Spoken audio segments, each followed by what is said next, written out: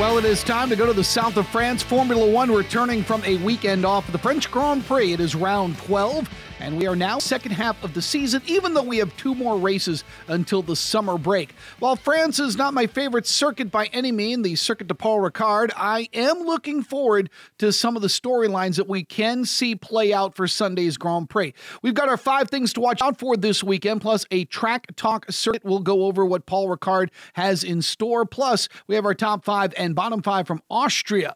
First, this is the Overtake F1 podcast. I'm Tony Desiri. Glad you could join us. If you've been listening to this podcast, I hope you've subscribed. If not, please do. It really helps us out, helps us grow the podcast. If you're a first-time listener, thank you for joining us, and I hope you will subscribe as well. I am an American broadcaster. I have a sports radio show for the Sports Map Radio Network. Big Formula One fan, saw it growing in the United States a year ago. I decided to start this podcast. All right, Paul Ricard is not my favorite circuit by any means. It's kind of boring. To be honest with you, I always see these races as kind of necessary in a full calendar because every run that you have at Silverstone or Monza or Spa, these are some of my favorite circuits, you have to take stops like this. It's not terrible, but they have not been all that exciting in the past. However, this is still a Grand Prix weekend, and the race could be instrumental in the championship chase for Ferrari, or it could be another extension of the fantastic season so far for Red Bull. And for that reason, it deserves my attention as an F1 fan. Now, we're going to go over the circuit in our Track Talk segment. I promise not to be too harsh on Paul Ricard, but until then, here are some top 5 things that we need to watch for this weekend. 1, is Ferrari seriously making a run? Carlos Sainz won at Silverstone and Charles Leclerc won at Austria, so that's 2 in a row for the Scuderia. But this is just a moment in the sun, or if they flip the tables on Red Bull, and can they keep climbing back into this championship race? It's not going to be easy because as long as Max Verstappen finishes races, he's likely to be 1 or 2 on the podium. But now Ferrari has a situation that will make their strategy calls a little bit easier. Leclerc is now the lone driver in their stable that can win a championship. Now, we've had a lot of conversations about Sainz. He had a P2 in Monaco and Canada, a win at Silverstone. Right now, though, Leclerc is the only Ferrari driver with a real chance to battle for the title. So this is going to make Ferrari's strategy calls involving him and Sainz a little bit easier. Where before, Carlos Sainz had every good reason to believe that calls should be made in favor of him if he had a chance to win the race. Now it really should be focusing on Leclerc and getting him ahead so he can make a run at Max Verstappen in the Drivers' Championship. Number 2, Mick Schumacher is gaining points. Can he continue? Now, this has been a really roller coaster season for Mick, the son of the legend. I think a lot of people were pulling for Mick, and it was a rough start to the season. He crashed twice, and man, they were costly for Haas. The rumbling started that maybe he was just kind of too much of a liability for the team. Kevin Magnussen was running in the points at the beginning of the season, and nothing was really working for Mick. But over the last 2 races, that has changed. He finished 8th at Silverstone, had a really good battle with Max Verstappen near the end, and then a 6th place finish in Austria. And these points have really helped Haas get out of the basement in the Constructors' Championship.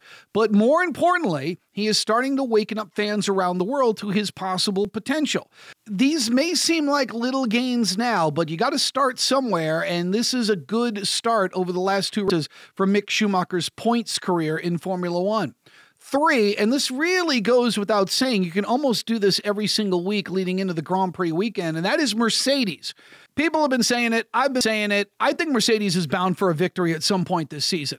Even if Red Bull and Ferrari are showing pace that Mercedes can't even match at some circuits, I think Mercedes is going to win. Paul Ricard, this may be different. The team struggled with a car that bounced all over the place at the beginning of the season. It was not competitive for wins. George Russell, though, has had a fantastic season, and Lewis Hamilton has been on the podium the last 3 races. But winning a Grand Prix this season just hasn't happened for the team. But this particular circuit has a good amount of high-speed and medium-speed corners that might play in Mercedes' hands.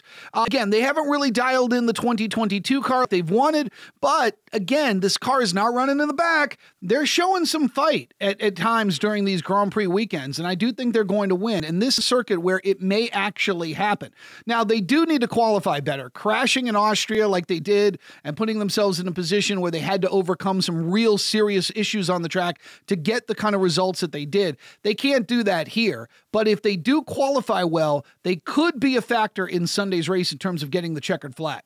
All right, 4, McLaren versus Alpine. We have 11 races in the books. These two teams are tied with 81 points in the constructors' race. They're battling for P4. For McLaren, they're basically getting all of their points from Lando Norris. No surprise. He has 64. Daniel Ricciardo, who's struggled this year, has only given the team 17. Both Esteban Ocon and Fernando Alonso are been in the top 10 in points. Both have alternated good weekends versus bad. They have shared the load in this 81 total points for Alpine. McLaren's situation with Ricciardo is getting more and more talked about, especially with the team's testing program that included Colton Herta at Portimao, Alex Palou. And don't forget Ocon, who finished P14 last year in France, is going to want a better showing in front of the home crowd. And also, this is the team's home race as well. All right, number 5, and this is the final thing, but I did want to touch on this. It's not so much a team thing or a driver thing. It's mostly the race weekend, especially the Grand Prix. Will the race be boring? Now, I got a couple of thoughts on this. First, the last few years of Paul Ricard have not been great races, nothing too memorable. But remember, Formula One just went back to Paul Ricard in 2018 after not running the French Grand Prix the previous 9 years. So coming back in 2018 and 2019, they were won by a dominating Mercedes team with Lewis Hamilton taking victory. Now that's why people were kind of bored with the race. Mercedes was that dominant.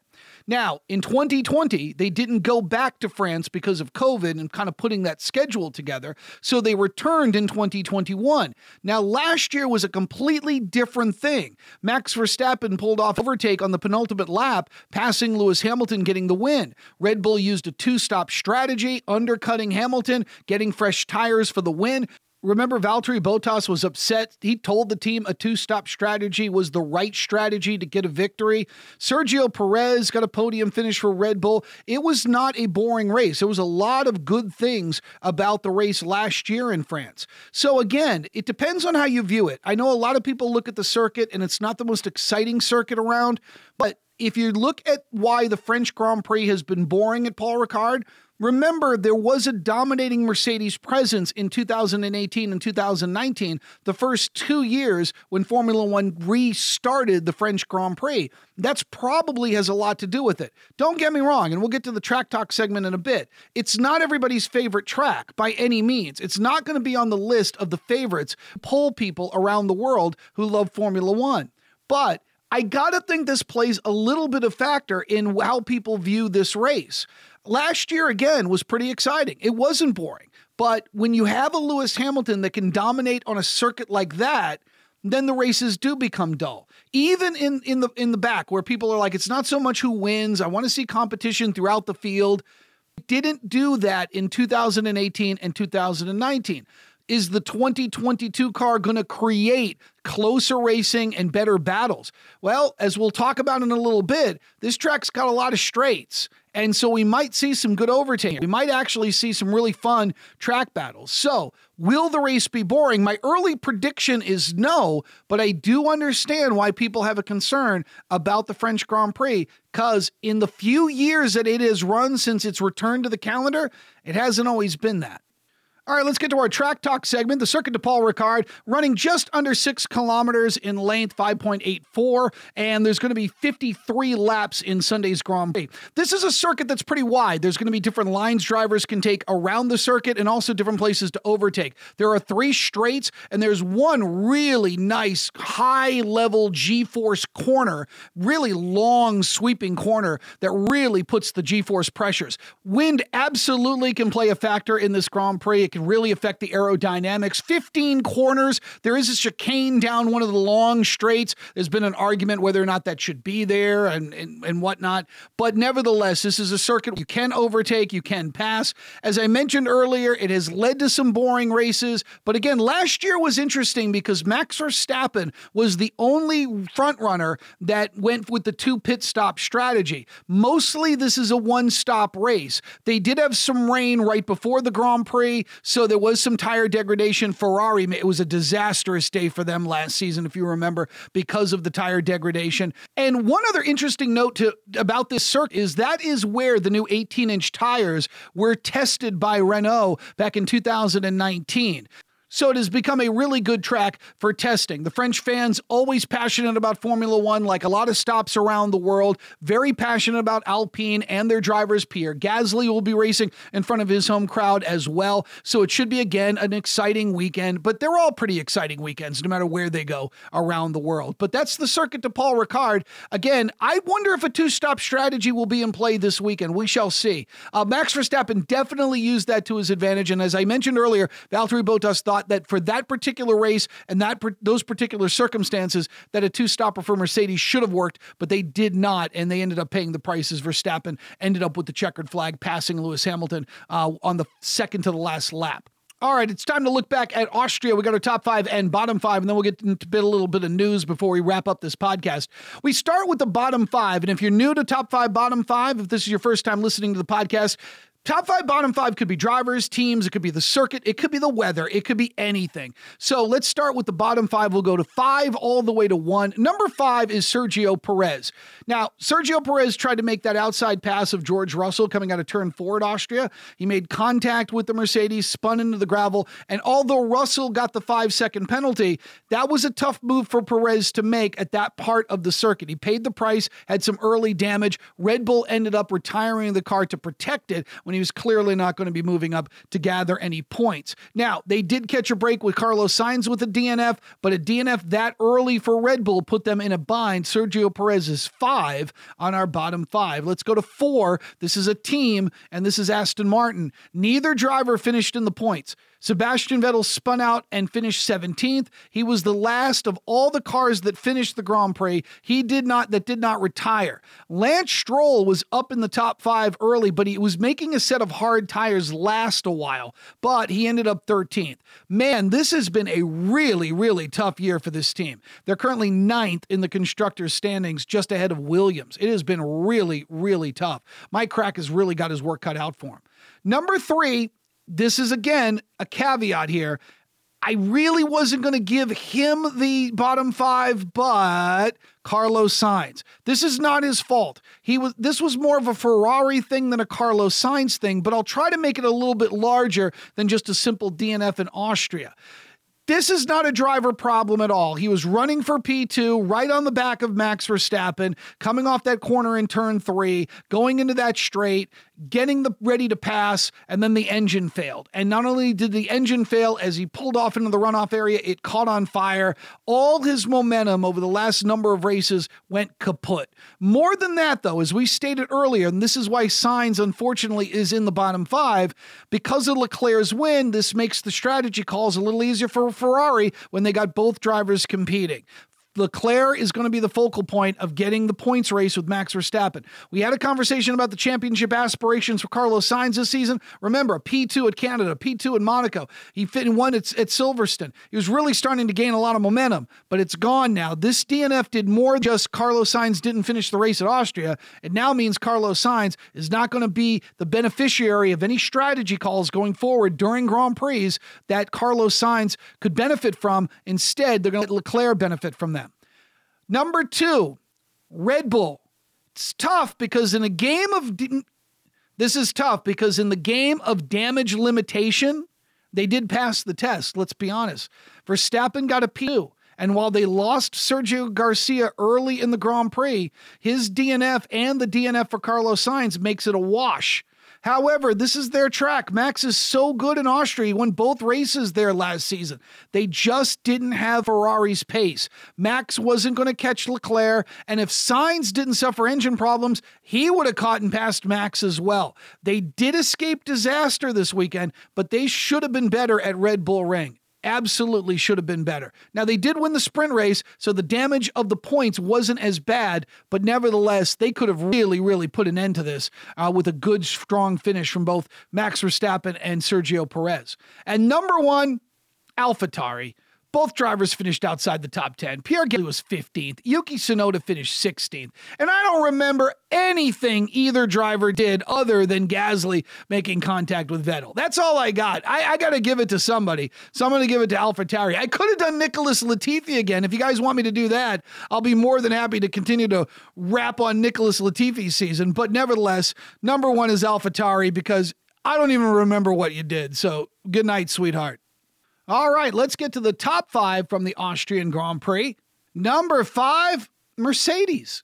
3-4 finish for the Silver Arrows. They're starting to get really close to a victory, as I mentioned earlier. Lewis Hamilton got another podium finish. That's 3 in a row for him. And George Russell, another top 5. That's 10 in 11 races this season. They both had really terrible qualifying efforts on Friday for the sprint race on Saturday. Remember, both drivers crashed. Mercedes engineers did a fantastic job getting those cars back out there. They both overcame really serious obstacles, both drivers and engineers, to finish strong for the weekend.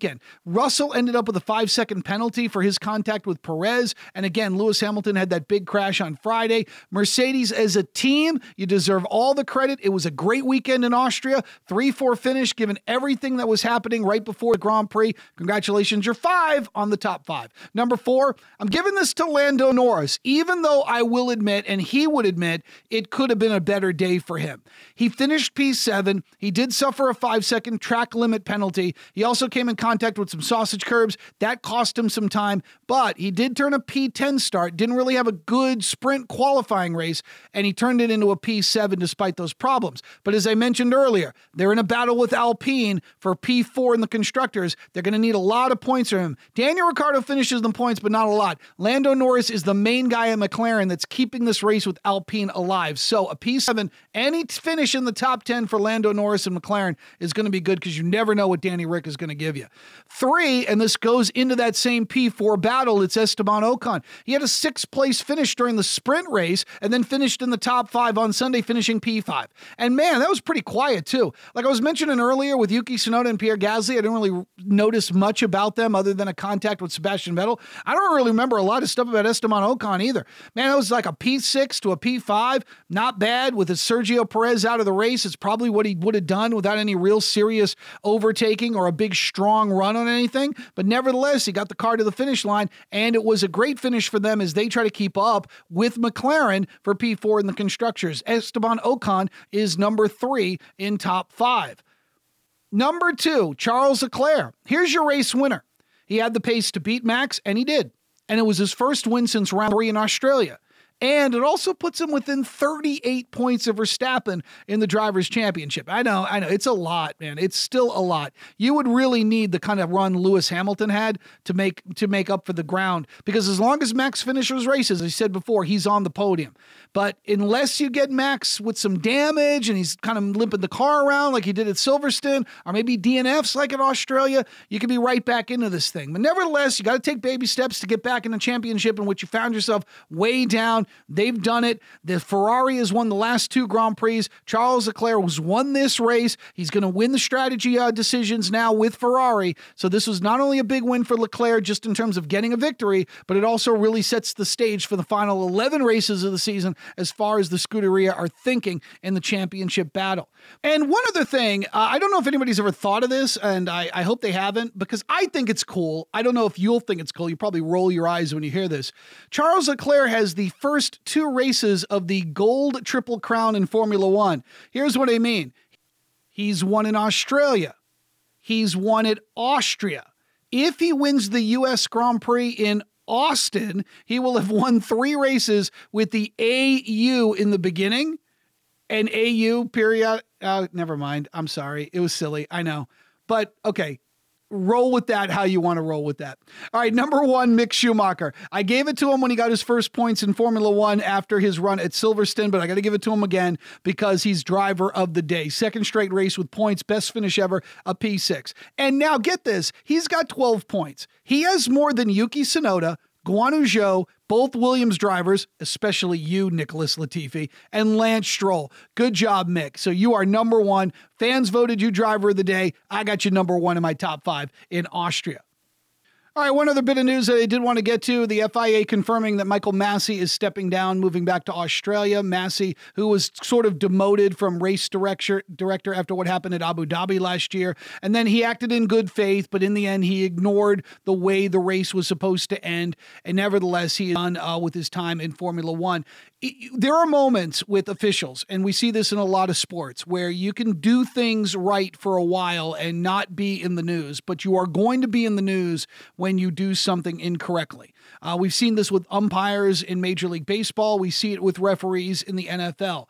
If you are in the news, it is not because you called a good game.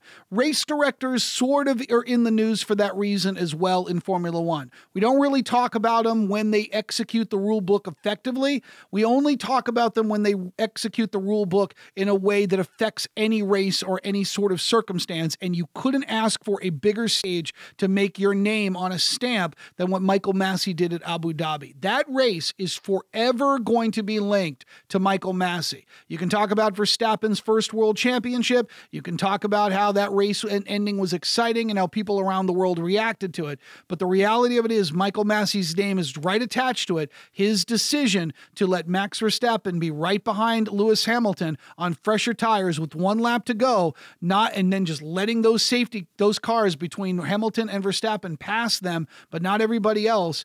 That race, by the rule book, should have ended under yellow. I know Max Verstappen fans don't like to hear that, but it should have. I personally am glad it didn't. I think the ending was more exciting.